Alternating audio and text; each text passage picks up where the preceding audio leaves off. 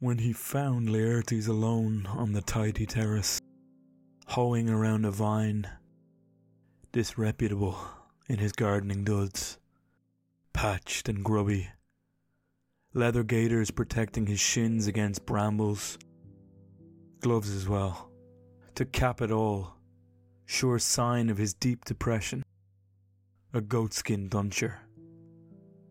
Odysseus sobbed in the shade of a pear tree for his father, so old and pathetic that all he wanted then and there was to kiss him and hug him and blurt out the whole story. But the whole story is one catalogue and then another. So he waited for images from that formal garden. Evidence of a childhood spent traipsing after his father and asking for everything he saw. The 13 pear trees, 10 apple trees, 40 fig trees, the 50 rows of vines, ripening at different times, for a continuous supply. Until Laertes recognized his son and, weak at the knees, dizzy, flung his arms around the neck of great Odysseus, who drew the old man fainting to his breast and held him there, and cradled like driftwood the bones of his dwindling father. Hello, and welcome to Words That Burn, a podcast about poetry. Each week, I read a poem, look at its inner workings, and hopefully show you what makes it tick. This week's poem is Laertes by Michael Longley. Before I begin, I have a suggestion. Try to find a copy of the poem somewhere so that you can read along. If you're having trouble, you'll find a link to one below in the description. It is difficult to define what makes great poetry. What's the source of inspiration for it? Is it a muse or some unknowable force? Is a life of luxury a boon or a crutch in the making of it? Is it ultimately hardship that forges great poetry? In the case of the poetry of Northern Ireland, there's an argument to be made that it is that hardship that lies at the heart of it. Northern Ireland is no stranger to hardship. The social and political unrest that has shaped the country for many decades was given a name: the Troubles. That time of pure upheaval has given the country the form it bears today, and whilst much of its most turbulent events are behind it, the aftershocks of its history are still very much felt today.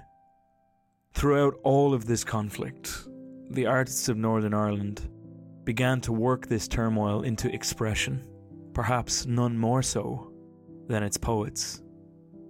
Indeed, much of Northern Irish poetry post-World War II was written about or in response to the Troubles. The insight gained from this poetry by the rest of the world has ensured that the Northern Irish poetic canon has its place among the greatest poetry of the 20th century and beyond. It led to a particular title being created for poets of that specific time and place: the Ulster poet. Unfortunately, with this newfound title came a severe pigeonholing of sorts.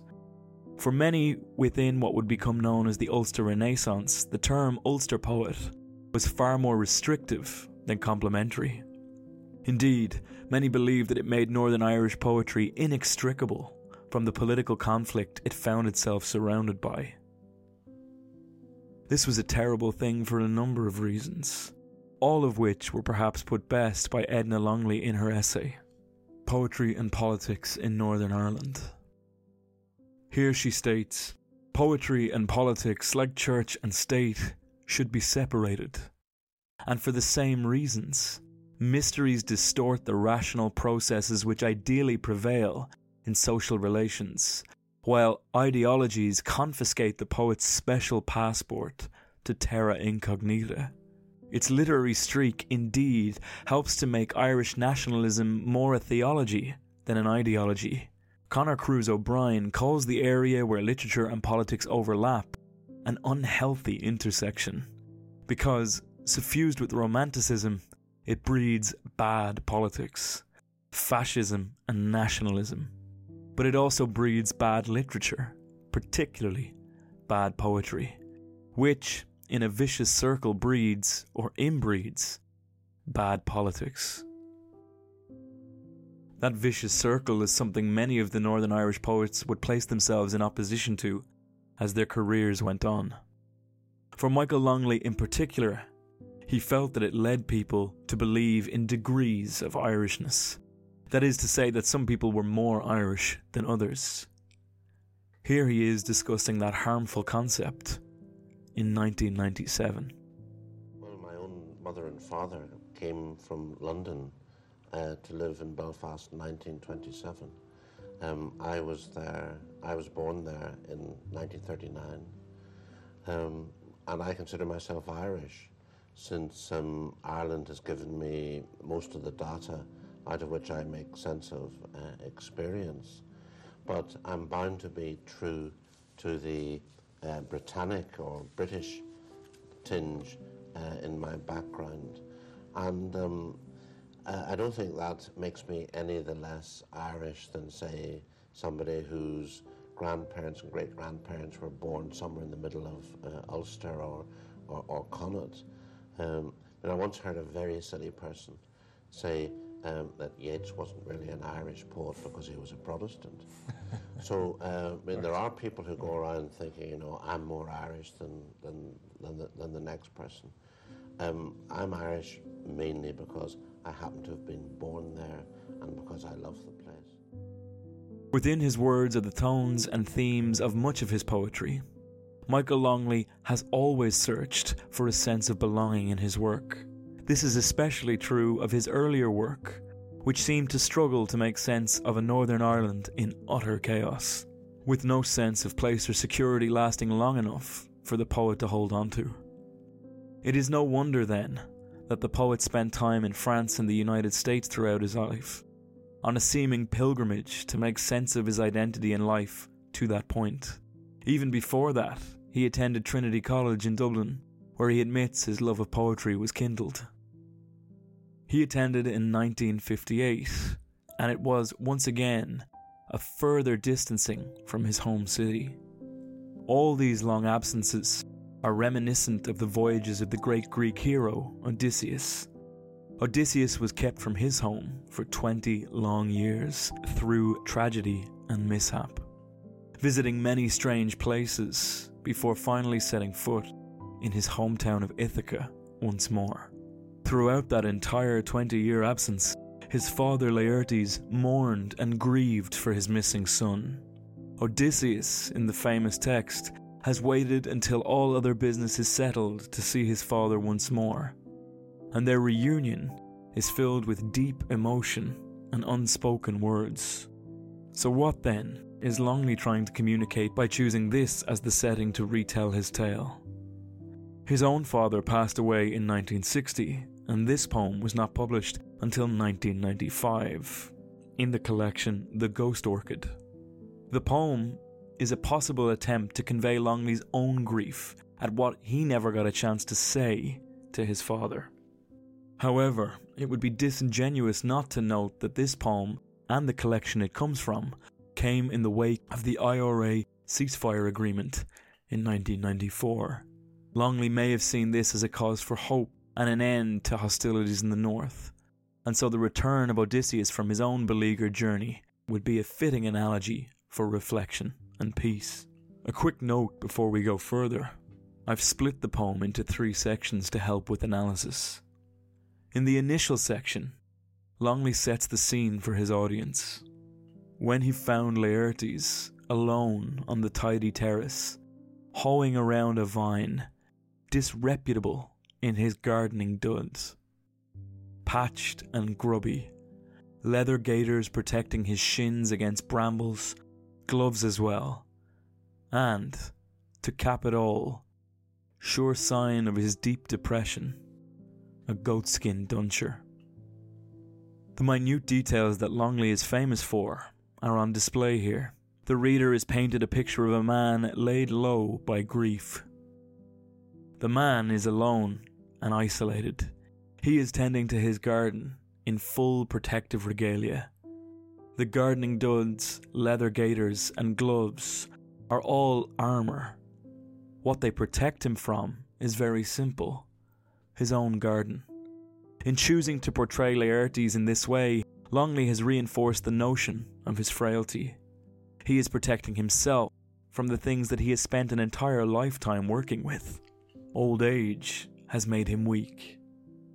It is also a possible reference to the armour that ordinary people in Northern Ireland had to wear during the height of the Troubles. No domestic space, like a garden, was sacred. Violence could strike at any time, and so the notion of people wearing armour in their own homes was not such a strange one. The language of this initial section is very interesting. It is describing a famous scene from the classic work The Odyssey, and yet the language used is firmly from Belfast, making it distinctly anachronistic, that is to say, jarring with the time in which it is set.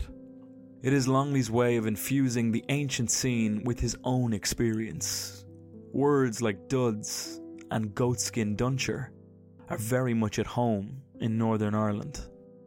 The inclusion of this modern language ensures that it holds relevance to a modern audience. All in all, this opening section shows us a possible portrait of Longley's working class father, perhaps as Longley saw him in the later years of his life. The next section shows us the monumental toll this frail portrayal has on the hero Odysseus. Odysseus sobbed in the shade of a pear tree for his father, so old and pathetic that all he wanted then and there was to kiss him and hug him and blurt out the whole story. But the whole story is one catalogue and then another, so he waited for images from that formal garden, evidence of a childhood spent traipsing after his father and asking for everything he saw: the 13 pear trees, 10 apple trees, 40 fig trees, the 50 rows of vines, ripening at different times for a continuous supply. Here, the father-son relationship is brought centre stage. Odysseus, the bold hero, is reduced to an almost childlike state. He feels the surge of emotion and wants to blabber on and on as he sees the weakness in his father. He wants to make up for 20 long, lost years. He is then struck with the uncertainty of where to even begin his tale. Where does one begin a catalogue of misery? How does one make sense of such a twisted tale? Would there even be a point to attempting it? I am always struck by the sheer sense of futility found in these lines. The fact that Odysseus so desperately wants to connect with his father, but seems unable to do so. I imagine that feeling was compounded in Longley, writing this poem a full 35 years after his father's death in 1960. I am struck by how it is a reflection on all the things that Longley failed to say when he was younger. Perhaps the things that he can only recognise now in his own old age. In the face of such an inability to communicate, Odysseus retreats into memory. Longley has long been regarded as a poet of memory. His attention to detail and descriptive power make him acutely suited to the task. He often seeks to preserve the past as best he can. Here, at the realization of how much time has been lost, Odysseus begins to take an inventory of his youth, spent traipsing after his father. He attempts an almost mechanic, objective inventory of his surroundings. The 13 pear trees, 10 apple trees, 40 fig trees, the 50 rows of vines are all an attempt to freeze these things in time, protect them from the ravages of it. However, far from achieving this, the listing only serves to quantify and so heighten their loss. Longley often uses this listing technique. As academic Sarah Broom points out, while Longley is often acutely disturbed by loss and mutability. His poetry does not reflect an effort to stave off or defend against these experiences. In fact, his use of lists and inventories often acts to intensify a sense of disruption, uncertainty, and loss. This sense of disruption adds a bittersweet taste to the final lines, ripening at different times for a continuous supply. Odysseus, at one point, may have thought that he too had a continuous supply of time left with his father. This is certainly the case when one is a child. Our parents seem to us titans that age cannot touch, and it is only as we grow older that we realize that no human is untouchable. This realization is given a tragic poignancy in the final section of the poem.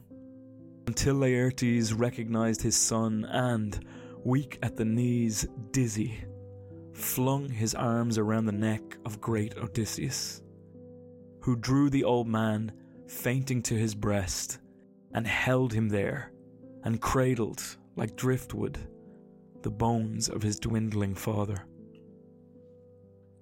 The sheer frailty of this man is once more revealed in verbs and adjectives like weak, dizzy, fainting, and dwindling. All give the impression of wasting away or reaching the end. Now, his father is in the childlike position as he throws his arms around the great Odysseus.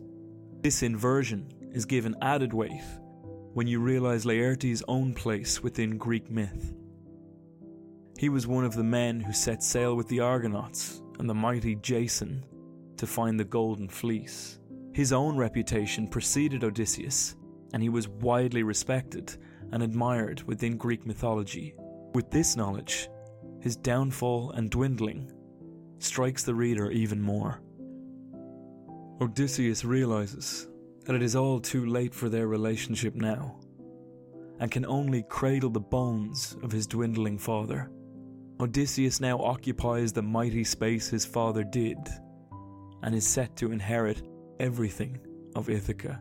In 1995, Michael Longley, when writing this, is a much older man, and perhaps found himself contemplating his father's own point of view, as he had now reached a similar age.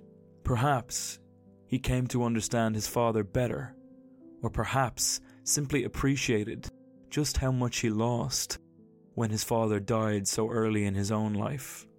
Much like Odysseus can do little but cradle his father's bones, Longley can do little but cradle his father's memory.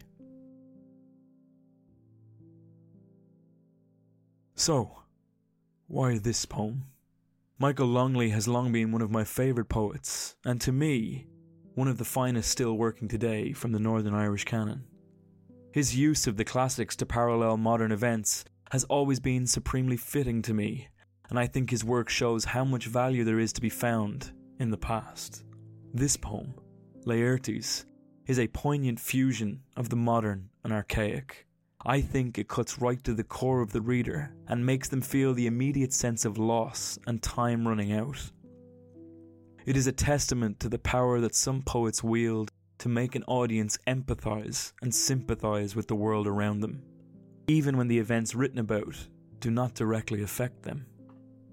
I mentioned earlier in the episode that this poem came in the wake of the 1994 ceasefire in Northern Ireland. Within its lines are a recognition of the hope that this brings, but at the same time, an unblinking examination of the loss that has come before it. One of the criticisms often levelled against the frequent use of classical mythology in Northern Irish poetry is that it heroicises the bloody events of the Troubles and dehumanises the extreme violence that took place there. Here, however, I think Longley deftly avoids that distancing by setting the poem up as a distinctly father-son based tragedy. No one can read this poem without feeling the tug of lead in their chest, the same one that Odysseus must feel at the realization of his loss. What's your reading of the poem? I'd like to point out, as always, that this is my interpretation, and as such, very much up for debate. If you'd like to talk to me about it, You can reach me in a few ways. Send me an email at wordsthatburnpodcast@gmail.com. You can find my website, www.wordsthatburnpodcast.com, where you'll also find the show notes for this episode, complete with references to everything I've written about. If none of that suits you, I'm on Instagram. Just search Words That Burn Podcast, and there you can find helpful study guides and bonus content too. I'd like to give a very special thank you to my girlfriend Hannah, who reminded me just how great a poet Michael Longley is, and gave me what is frankly one of the most beautiful poetry books I've ever seen, with this poem inside. This episode was written and produced by me, Benjamin Colopy. The music in this week's episode is by Sid Akaria and is used under Creative Commons license. If you're enjoying the podcast, please consider giving me a review on whatever platform you listen on. Or, if you know someone who might enjoy it, send it directly to them. I really appreciate you taking time out of your day to listen to me once again. And hopefully, you'll hear from me again soon.